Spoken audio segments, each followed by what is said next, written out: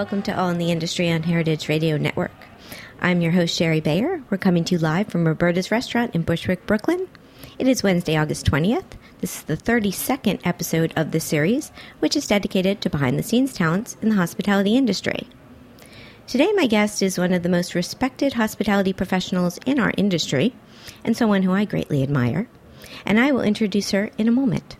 First, as I do on every show, I will start with my PR tip, and then later we will have my speed round questions, industry news discussion, solo dining experience, and the final question. As the founder of Bayer Public Relations, I'm going to tip off the show with my PR tip of the week.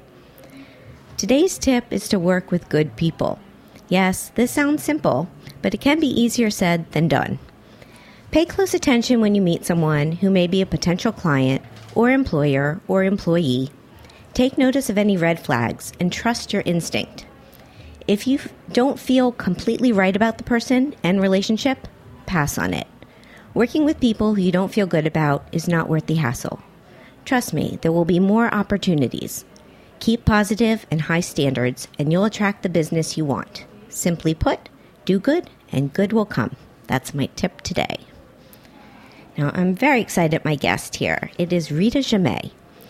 She is the owner of La Caravelle Champagne and former owner of superlative French restaurant La Caravelle, which the New York Times described as a French legend and a Paris and Manhattan experience to food enthusiasts and the A-list of American society. Rita is also currently the president and founder of Bouquet Ventures Hospitality Consulting and very active in the hospitality community and organizations, including the Days of Taste, Spoons Across America, Les Dames Escoffier, and she is on the restaurant committee of NYC & Company. So welcome. Hi, thank you. Thank you for having me, Sherry. Oh, I'm so excited for you to be here. I'm excited too. Yeah, it's great to see you and get to chat with you. And I read this about La Caravelle and I get a little sad because I never dined there. Oh. I missed it. It was. I can't exactly say it was before my time, but it was before I got there. Let's put it that way. So let's start with how you got into the hospitality industry. And I know your husband, Andre, is a part of your story as well. So absolutely. He actually is the reason why I got into the hospitality industry, because I studied business. And I married Andre, and then when we moved to the U.S., I joined him in working at La Caravelle when he bought the first half in 1984. So Andre actually himself is from a hotel background. His father founded the Bristol Hotel in Paris. Andre was born in a room at the hotel, so he really is in the hospitality flow. So that's how it happened, and little by little I just got acclimated to the industry and just originally the business aspect of it, and then learned the other aspects, and I just love it. Now it's my world. It is your world. Yeah, he was literally born into the industry. That's so funny. And so you all moved to New York We moved to New York in 1980. Okay. Right. They sold the hotel. His family sold the hotel in 1978.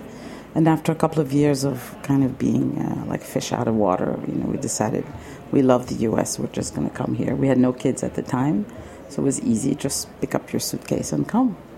And it was a little longer than we thought to establish because we needed the green card papers. And Andre luckily found a great job at the Regency Hotel because of all the connections with the in between hotel families. Right, small world. Exactly. So Andre worked at the Regency Hotel, who then sponsored him for the green card. And then during that time, I first worked at the French Embassy, the cultural services here, which was really interesting. And then we looked like we were going to have the papers, so we got we bought an apartment, then had babies. A couple babies. And then in 1984, Andre bought the first half of La Caravelle, which existed already. It was built in 1960. That was my question. Yeah. Oh, really? Yeah. And it was on 57th, right? 55th. On 55th, Between 5th okay. and 6th, yeah. 33 West 55th. Got it. So he took it over, and then what was your role? I actually didn't join at the very beginning because I was busy with the babies. Right. And then in 88, Andre bought his partner, Roger Fessaguet, at the time. And then that's when I joined. Originally, I was kind of management support with Andre, everything about the back office, all the administration, operation, PR, customer relationships, dealing with chefs. It could be a full-time job sometimes. And then that's how we were complementary with each other. So, I mean, what was it like? I mean, what did you enjoy most, and what were the challenges, would you say? I would say what I enjoyed most was meeting amazing people, and also the hospitality aspect of it. Really, that's what really attracted me and made me very happy, because I'm originally from the Middle East, where hospitality is very important. And it's always the amazing pleasure you derive from hosting someone in your own place, and that's how I considered it, as did Andre. So that part was really amazing.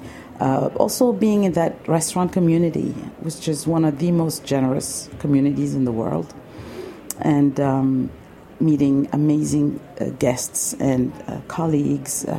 So that was really the biggest pleasure, I would say. Yeah, and challenge-wise? Challenge-wise, a lot has to do with the administration part, the paperwork, the finding good people to work with, which is even more of an issue now. I see from what my colleagues are saying. Finding good talent, sometimes labor issues, landlord issues, regulations, health department. When you add all that up, sometimes it can be a bit daunting. Yeah, it is a tough industry. Yeah, it is. So when did La Caravelle close then? So we closed La Caravelle in May 2004. And that, I assume, was a tough decision. It was a tough decision, but it was time to close for many reasons. The beauty is one of the only silver linings is that we left on a very high note. We were nominated as the most outstanding restaurant with the James Beard Foundation just before we closed, which was fantastic. Yeah, it's a huge honor. We didn't get the award, but being nominated, being among the 5 restaurants in the whole nation. Absolutely. That was a great way to depart, Yeah, go out on a high note, for sure. Exactly. So that was the good side. The tough side, there's a few of them. When you're with an organization, a company, an institution, a restaurant, it becomes you. You become the restaurant. It's part of your identity. And all of a sudden, that dimension is gone. So you do have times where you say, okay, who am I exactly?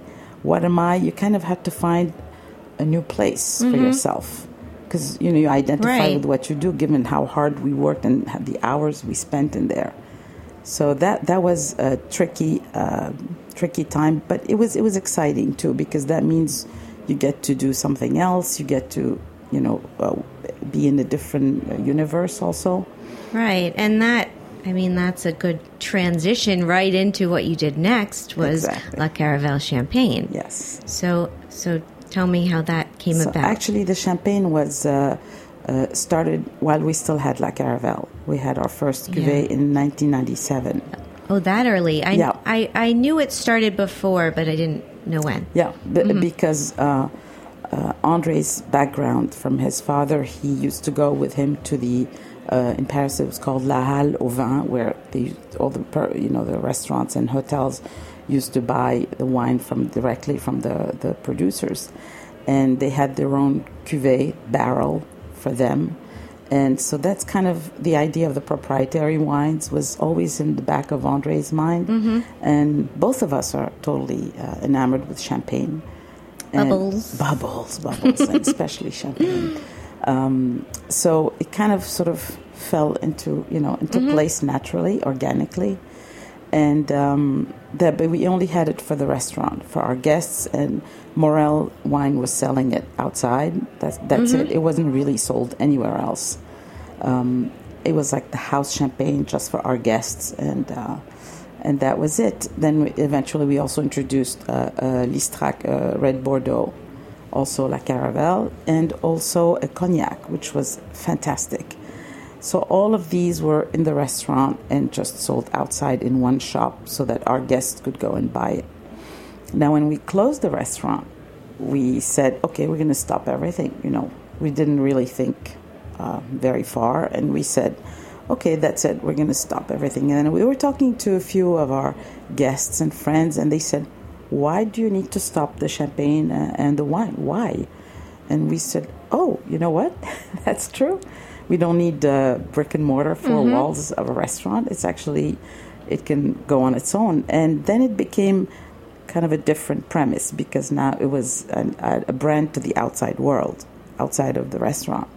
So that was a challenge for me because I don't like to do sales per se. Yeah, I don't either. It's not my thing.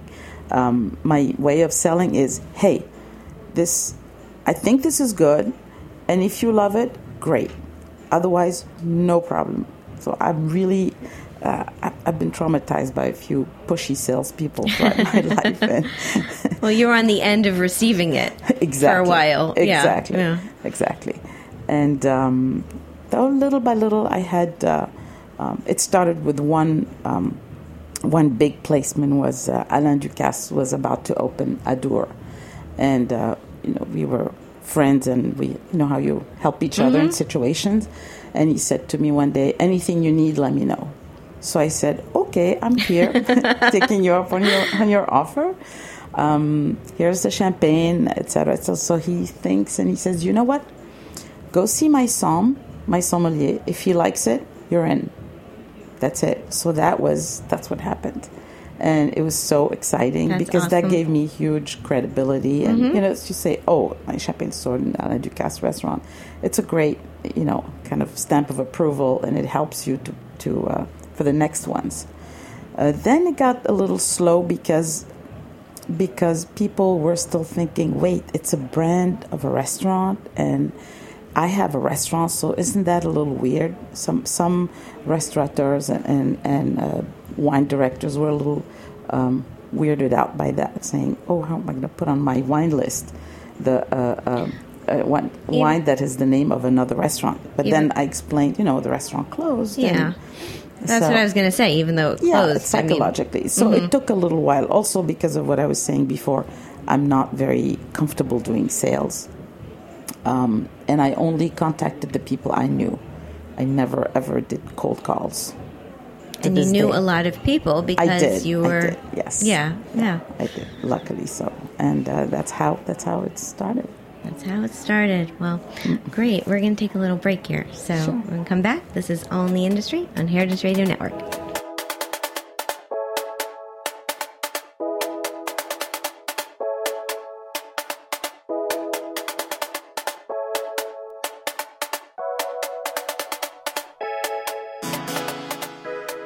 Today's program has been brought to you by Whole Foods Market. Seeing a need to help people sort through all the misinformation about healthy eating, Whole Foods Market added a seventh core value: to promote the health of our stakeholders through healthy eating education. In our stores, we give you the tools you need for choosing the most nutritious foods and healthy recipes, as well as offering classes with nutritionists and cooking coaches to help inspire good health and well-being. Stop by your local store today and learn more about our Health Starts Here program and wellness clubs, or online at wholefoodsmarket.com/healthstartshere.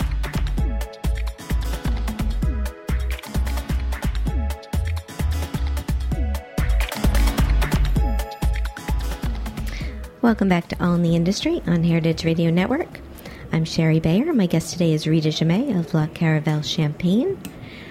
So we're talking about your champagne here. Where are you? I mean, how many places now are carrying your champagne? In New York, mostly New York City, it's in about 60 plus restaurants. Wow. And that's awesome. About half a dozen shops also. So it's retail too. So yes. Yes. Actually, I did know that because I have bought it. Oh, thank Just you. so people out there know. No, it was. It's nice. I was to know that, and I like yourself. I like supporting my friends and people in the industry. So, it's good to know it's available beyond it's at restaurants and it's also retail. So. Exactly. And I'm curious now, are you thinking you might, with your wine and you said cognac, get into that maybe? We actually continued or resumed rather the Bordeaux, the Listrac, which we have the 2010 currently out. Oh, it is? It is. Only it's not as well known because I have a very, very small amount. So when it goes, that's it. So now I still have some of the 2010 and waiting for the 2012 because this particular cuvée is not made if it's not of a certain standard. So like 2011, the winemaker was not happy with what was coming out. So he said, that's not our best year. We just skip it. So. Got it. Yeah. And how would you describe your champagne? I mean, what differentiates it as a La Caravelle champagne? Okay, La Caravelle champagne. There are 3 different cuvées. Okay. One is the Brut, which we named the Cuvée Nina, as the name of one of the 3 Caravelle ships that Christopher Columbus sailed on, the Pinta, Nina, Santa Maria. Yeah. So we thought, instead of calling it Cuvée Tradition or Brut or blah blah, so we said Cuvée Nina, and it's a kind of a catchy name, and it begs a question: what is Cuvée Nina? What is Nina? So it is a blend of 40% Chardonnay, 30 Pinot Noir, and 30 Pinot Meunier, the 3 traditional grapes of Champagne. As a style, it is, I would say, very approachable. It's also, us being former restaurant owners, the most important thing for us was that the wine had to be very food friendly.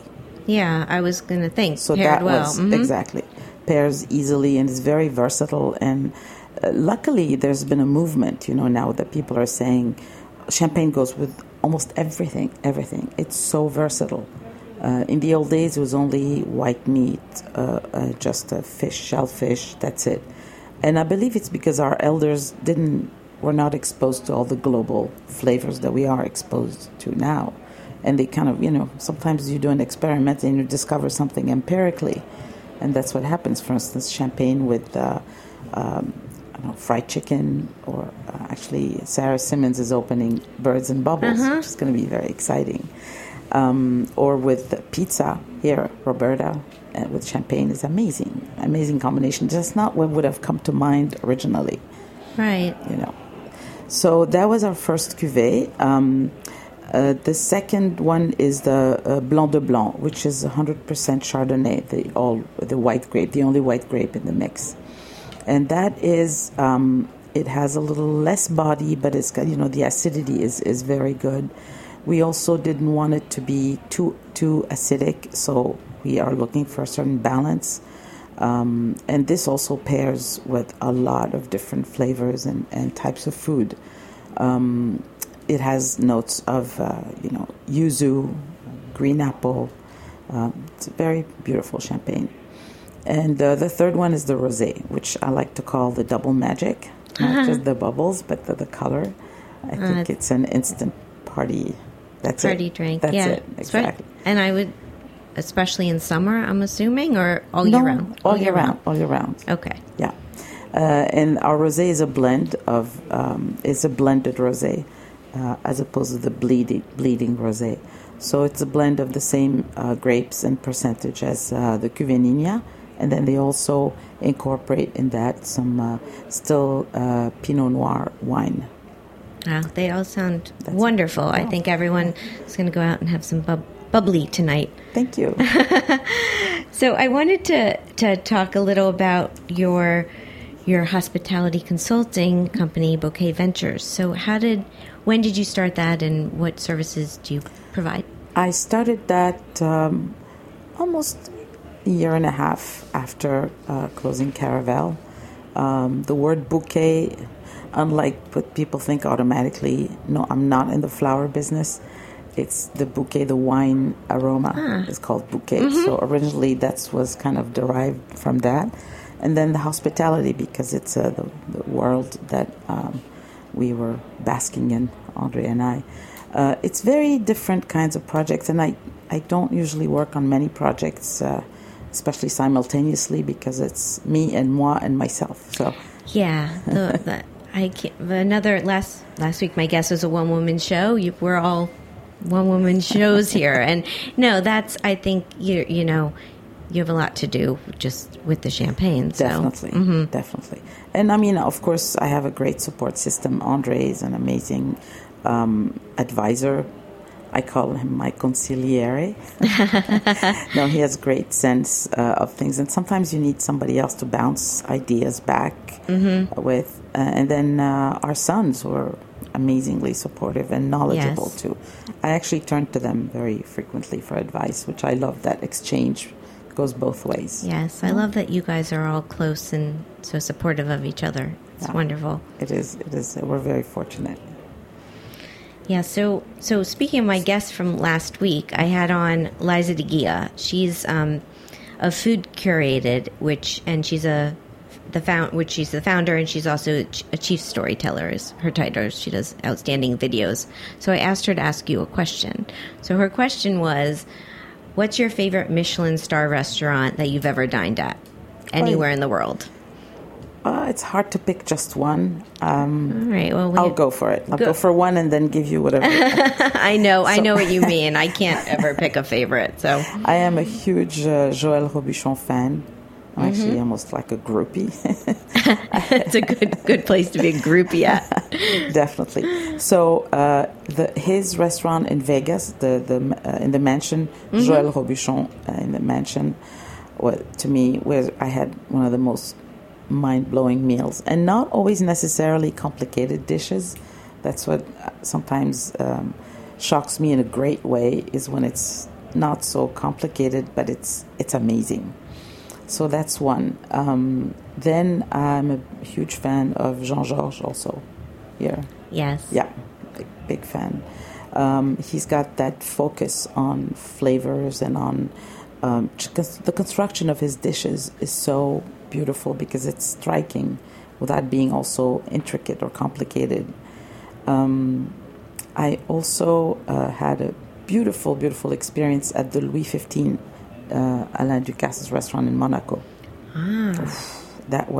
It's everything in addition to the cuisine. It's obviously the ingredients from the south of France, the decor, the experience, the hospitality that is very, very sophisticated without being stuffy. I just was blown away with that too. That's a very good list. Yeah, it is, right? Yes. I've been to 1 out of 3, but I've been to Joël Robuchon when he was in New York, right. So, which unfortunately he's not here anymore. But that's she thought of this question because we know you dine out well. I mean, we all in this industry do, but you maybe a little more so.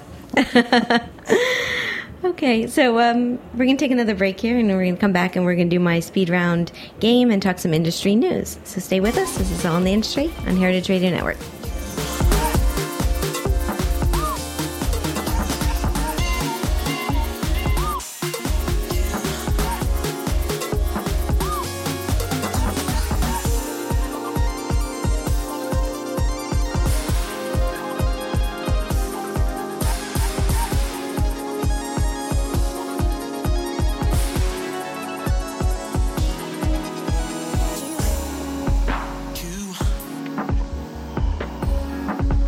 Hi, I'm Damon Bolte, host of The Speakeasy.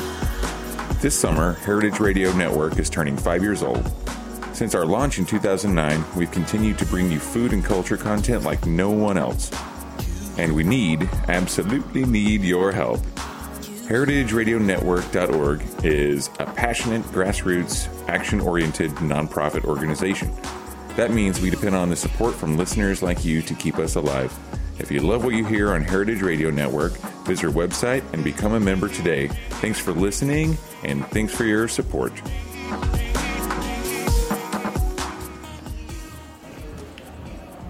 We're back. This is All in the Industry on Heritage Radio Network. I'm Sherry Bayer. My guest today is Rita Jamais, and it is time for my speed round game.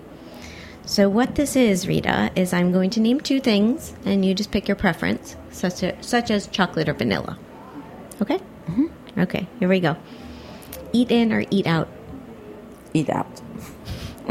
Yeah. I would be lying if I said. Obviously, no. This is a little bit obvious one. How about wine, beer, or cocktail, or bubbly? Bubbly. Yeah, I threw that in there for you, especially. Thank you. You're welcome. Tasting menu or a la carte? Actually, a la carte. Small plates or large plates? Small plates. Tipping or all-inclusive charge? Tipping. Communal table or chef's counter? Chef's counter. Owning a restaurant or owning a champagne? Or both?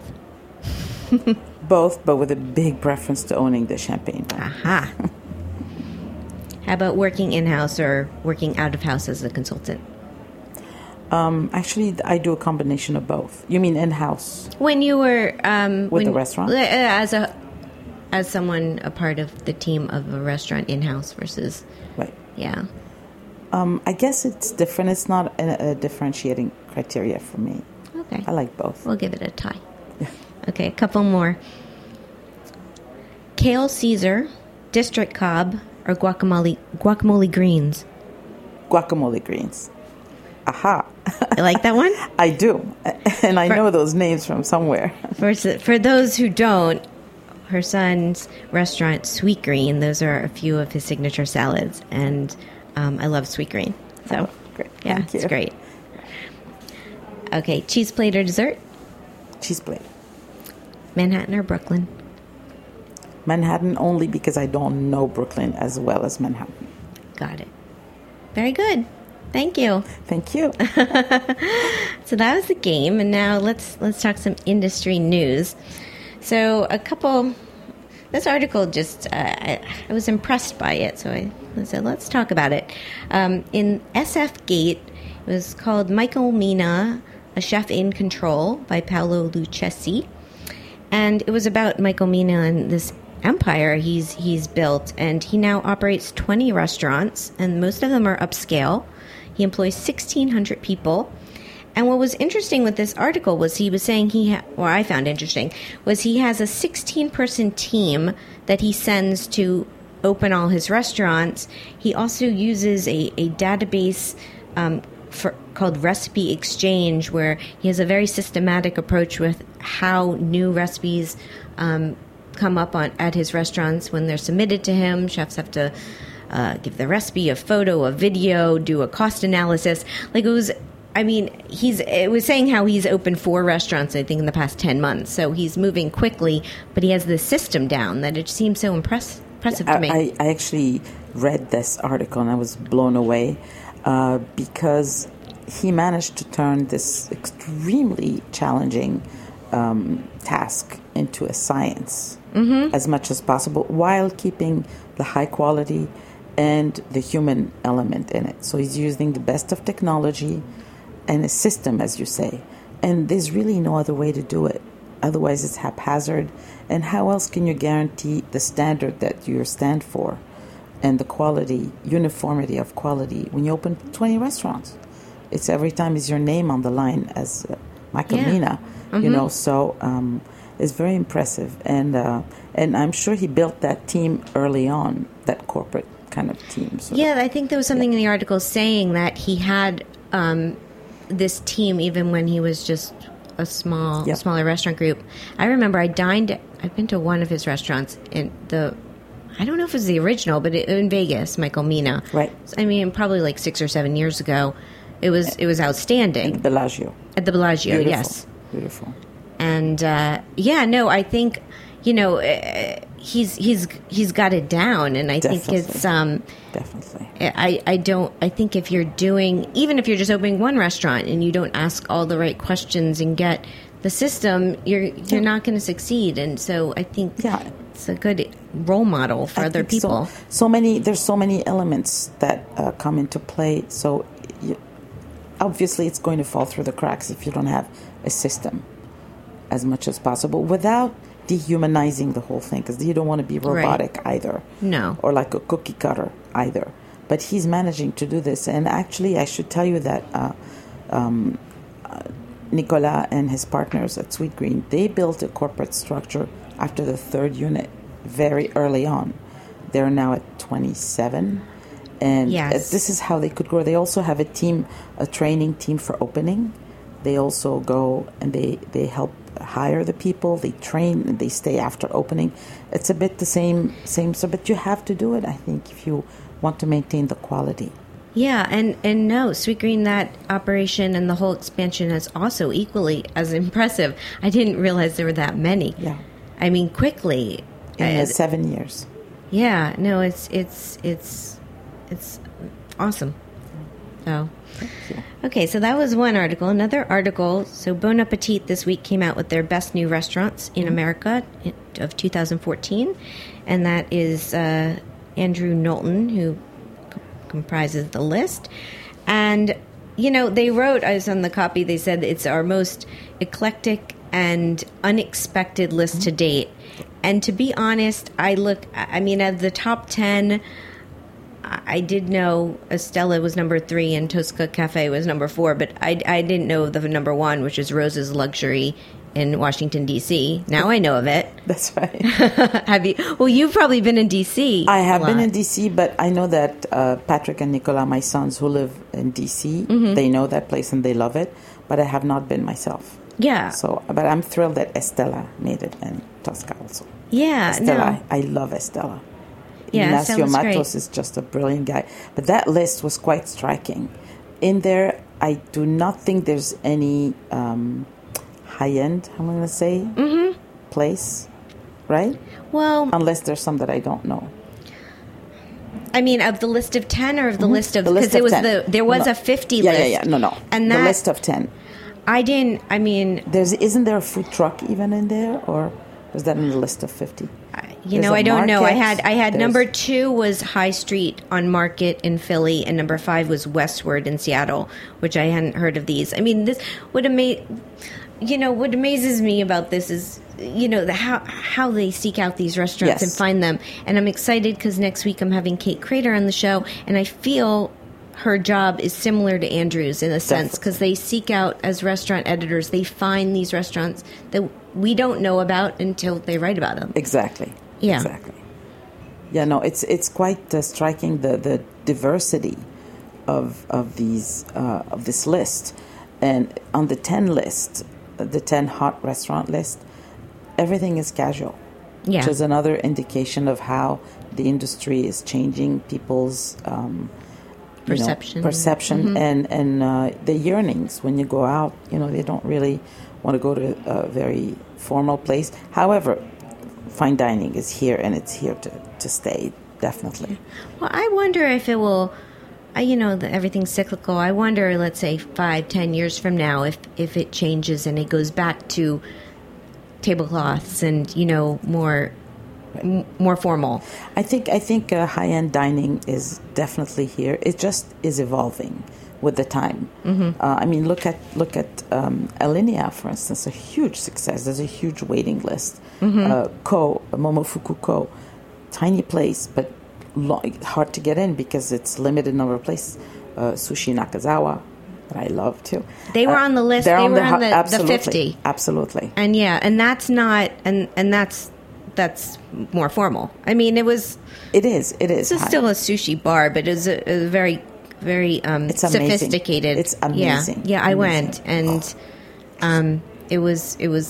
I was lucky that I went to get a reservation, I think, before they got their review in the New York Times. Oh, yes. They got 4 stars, so I think the demand went even absolutely higher up after that. absolutely. And the other one on this list was in the 50 was Uncle Boone's, Yes. which is a casual Thai restaurant. I think the food's amazing there. Delicious. I have been, yeah. But these are a lot of times in these restaurants, the chefs or the front of the house people have a background of fine dining, and they you can very imperceptibly feel that in the experience. Yeah. And I think that's what distinguishes a lot of time. But the flavors at Uncle Boone's are amazing. Yeah, they are. Yeah, and the other article I wanted to mention was in the New York Times, how Shake Shack is weighing an IPO. And I've talked about Shake Shack on the show. I think I talk about it a lot. But, and we talked about, whether it makes sense to do and go public. But it said there was news they were interviewing banks. And so we'll see. I mean, they're up to almost 50 locations. Right. So they have the magic formula in there. Definitely. Yeah, another one, Danny systematic. and his team, Danny and Randy, they're brilliant people, and they have their finger on the pulse. And I mean, hamburger is not a new thing by any means, by any stretch of imagination. It is not new, but to me, it's even a bigger challenge to make it what it is now.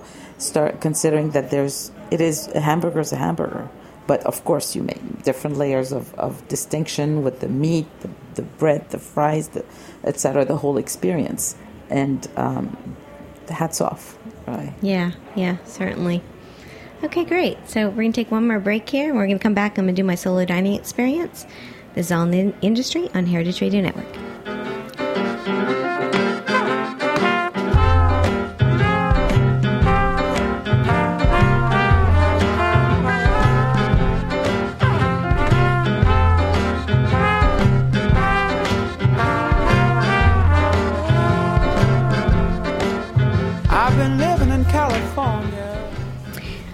Welcome back to All in the Industry on Heritage Radio Network. I'm your host, Sherry Bayer. It's time for my solo dining experience this week. So this week I checked out the new Nomad Bar at the Nomad Hotel, which, they expanded, I think, due to their popularity and success. And it's a great spot. So there's a new entrance. It's on West 28th Street near Broadway, and this is the same team. You have Chef Daniel Hum, restaurateur Will Godera, bar director Leo Robitschek, and it's really a beautiful space. They have, and it's 2 floors. They have about a 12-seat bar downstairs, and upstairs it's like a balcony overlooking the bar and much more seating. And so I went. I thought I was there early enough to get a seat at the bar, but it was already crowded at like 6:30. So I put my name in. I waited in the lounge area, and I had their La Piña soft cocktail with jalapeno-infused agave, pineapple, and lime. And it was great because it had this little kick from the jalapeno. My table was ready. They transferred it, and I went upstairs, and I had 2 of their lighter dishes. I had the snow pea salad with pancetta, pecorino, and mint. And I had the tuna tartare with pine nuts, apple, and mint. And they were excellent. They both went very well together. Service was great. I had a nice time. I would definitely go back. I think it's a place, for drinks, to meet with friends, to go solo, or and to have some food too. So this is the nomadhotel.com if anyone wants to check out. And have you been there yet, Rita? I have a couple of times. I loved it. Yeah. I think they're brilliant. They are brilliant. Another so brilliant restaurant group. Definitely. Made nice. It means it. They do. They make nice. So, okay, great. So we're near the end of the show. Mm-hmm. So it's time for the final question. So as I mentioned, I'm having on Kate Crater next week. She's the restaurant editor of Food and Wine magazine. I know you know Kate. I not only know Kate, I love Kate and appreciate her. She's awesome. So what would you like to ask her? I wanted to ask her a 2-pronged question. How does she go about picking where to go? What restaurants to go visit in order to, do the rounds and make the selection? Second of all, within this itinerary, does it matter if the restaurant is new or already in existence for a while? New versus already there? Mm-hmm. So those are my 2 questions. Good questions. I'm excited to talk to her and find out her answers. I'll be tuning in. Oh, great. Well, thank you so much. Thank you for having me. It was wonderful. Really enjoyed it. Oh, good. Well, I'm glad you came out, and I enjoyed it too. Thank you. So I've been speaking with Rita Jammet of La Caravelle Champagne, of Bouquet Ventures Hospitality Consulting, and formerly of La Caravelle Restaurant. Her website is lacaravelle.com, and her Twitter handle is CaravelleChamp. My Twitter is at Sherry Bayer, at BayerPR, and at All Industry. My website's BayerPublicRelations.com. If you miss any of our live broadcasts, you can find it at heritageradionetwork.org. We're also on Stitcher and iTunes. So thanks to everyone out there listening. Thanks to my engineer, Jack, and thanks to Rita. Thank you. And I hope everyone enjoyed this episode. And I'll be back next Wednesday, 4 o'clock, for another live show. Hope you'll tune in then. Have a great week. Bye. Bye. Thanks for listening to this program on heritageradionetwork.org. You can find all of our archive programs on our website or as podcasts in the iTunes Store by searching Heritage Radio Network. You can like us on Facebook and follow us on Twitter at heritage_radio. You can email us questions anytime at info@heritageradionetwork.org. Heritage Radio Network is a 501c3 non-profit. To donate and become a member, visit our website today. Thanks for listening.